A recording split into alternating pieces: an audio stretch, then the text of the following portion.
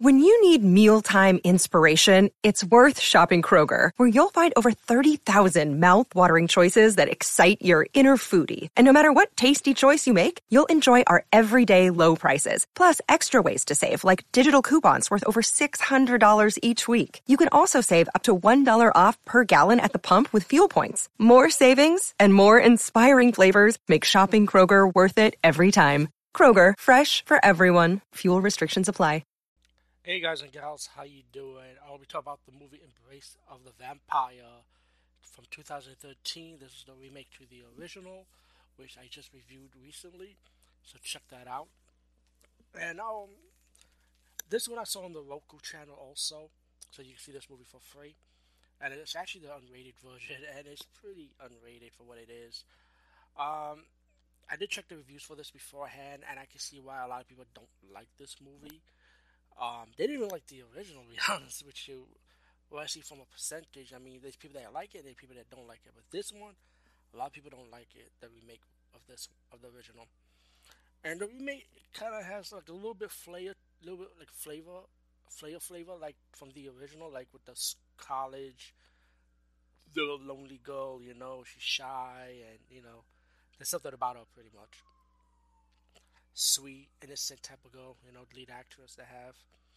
But she also have a backstory about her family heritage, of her past, and this will come to play later in the movie.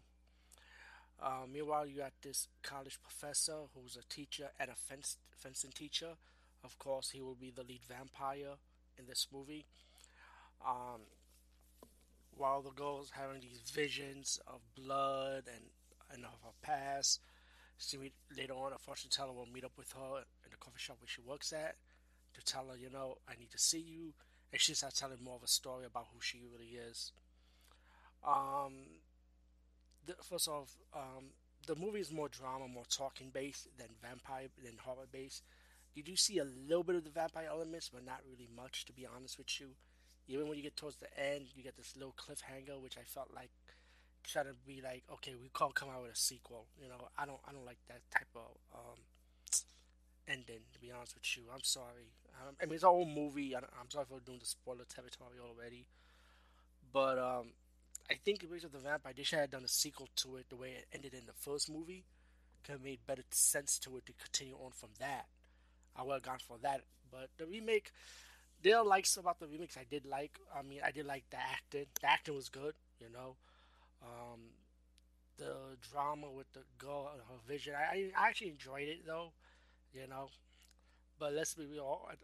When you see hear something like Embrace of the Vampire, like especially the remake, I think it should have gone with more vampire action in this movie. And there are kill scenes a little bit here and there, but there's also kill scenes that like you don't see on screen. Um, which you're gonna later towards the movie, towards the end, you see what I meant by that. When you watch this remake. Um, I thought it was just a decent watch. To be honest, will I watch the remake again? No, but actually, if you like TNA, like nudity, yeah, this movie does offer nudity, especially the lesbian scene, which I thought was very hot. But hey, you watch porn for that, right? But Erase of the Vampire is it's just an okay watch. Anyway, peace out and see you later, guys and gals.